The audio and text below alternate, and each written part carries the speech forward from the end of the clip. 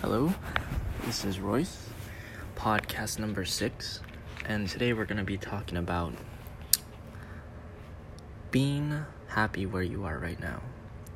A lot of us look too far ahead in advance and become unhappy with where they are now. Now, this is what I call looking too far ahead into the future. This can make you unhappy of where you are. Also, you have the opposite end, which is looking too far in back of you and looking at all your regrets and mistakes. Erase everything that you know, that you've accomplished, and that you hope to accomplish, and just make sure that everything that you have now is the things you want in the future. And really nail out the details of the things you love and what things make you happy. There's a quote that I just made. I'd rather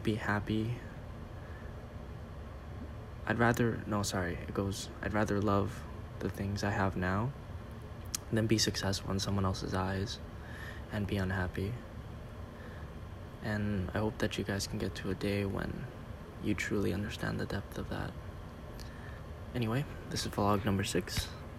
Take care.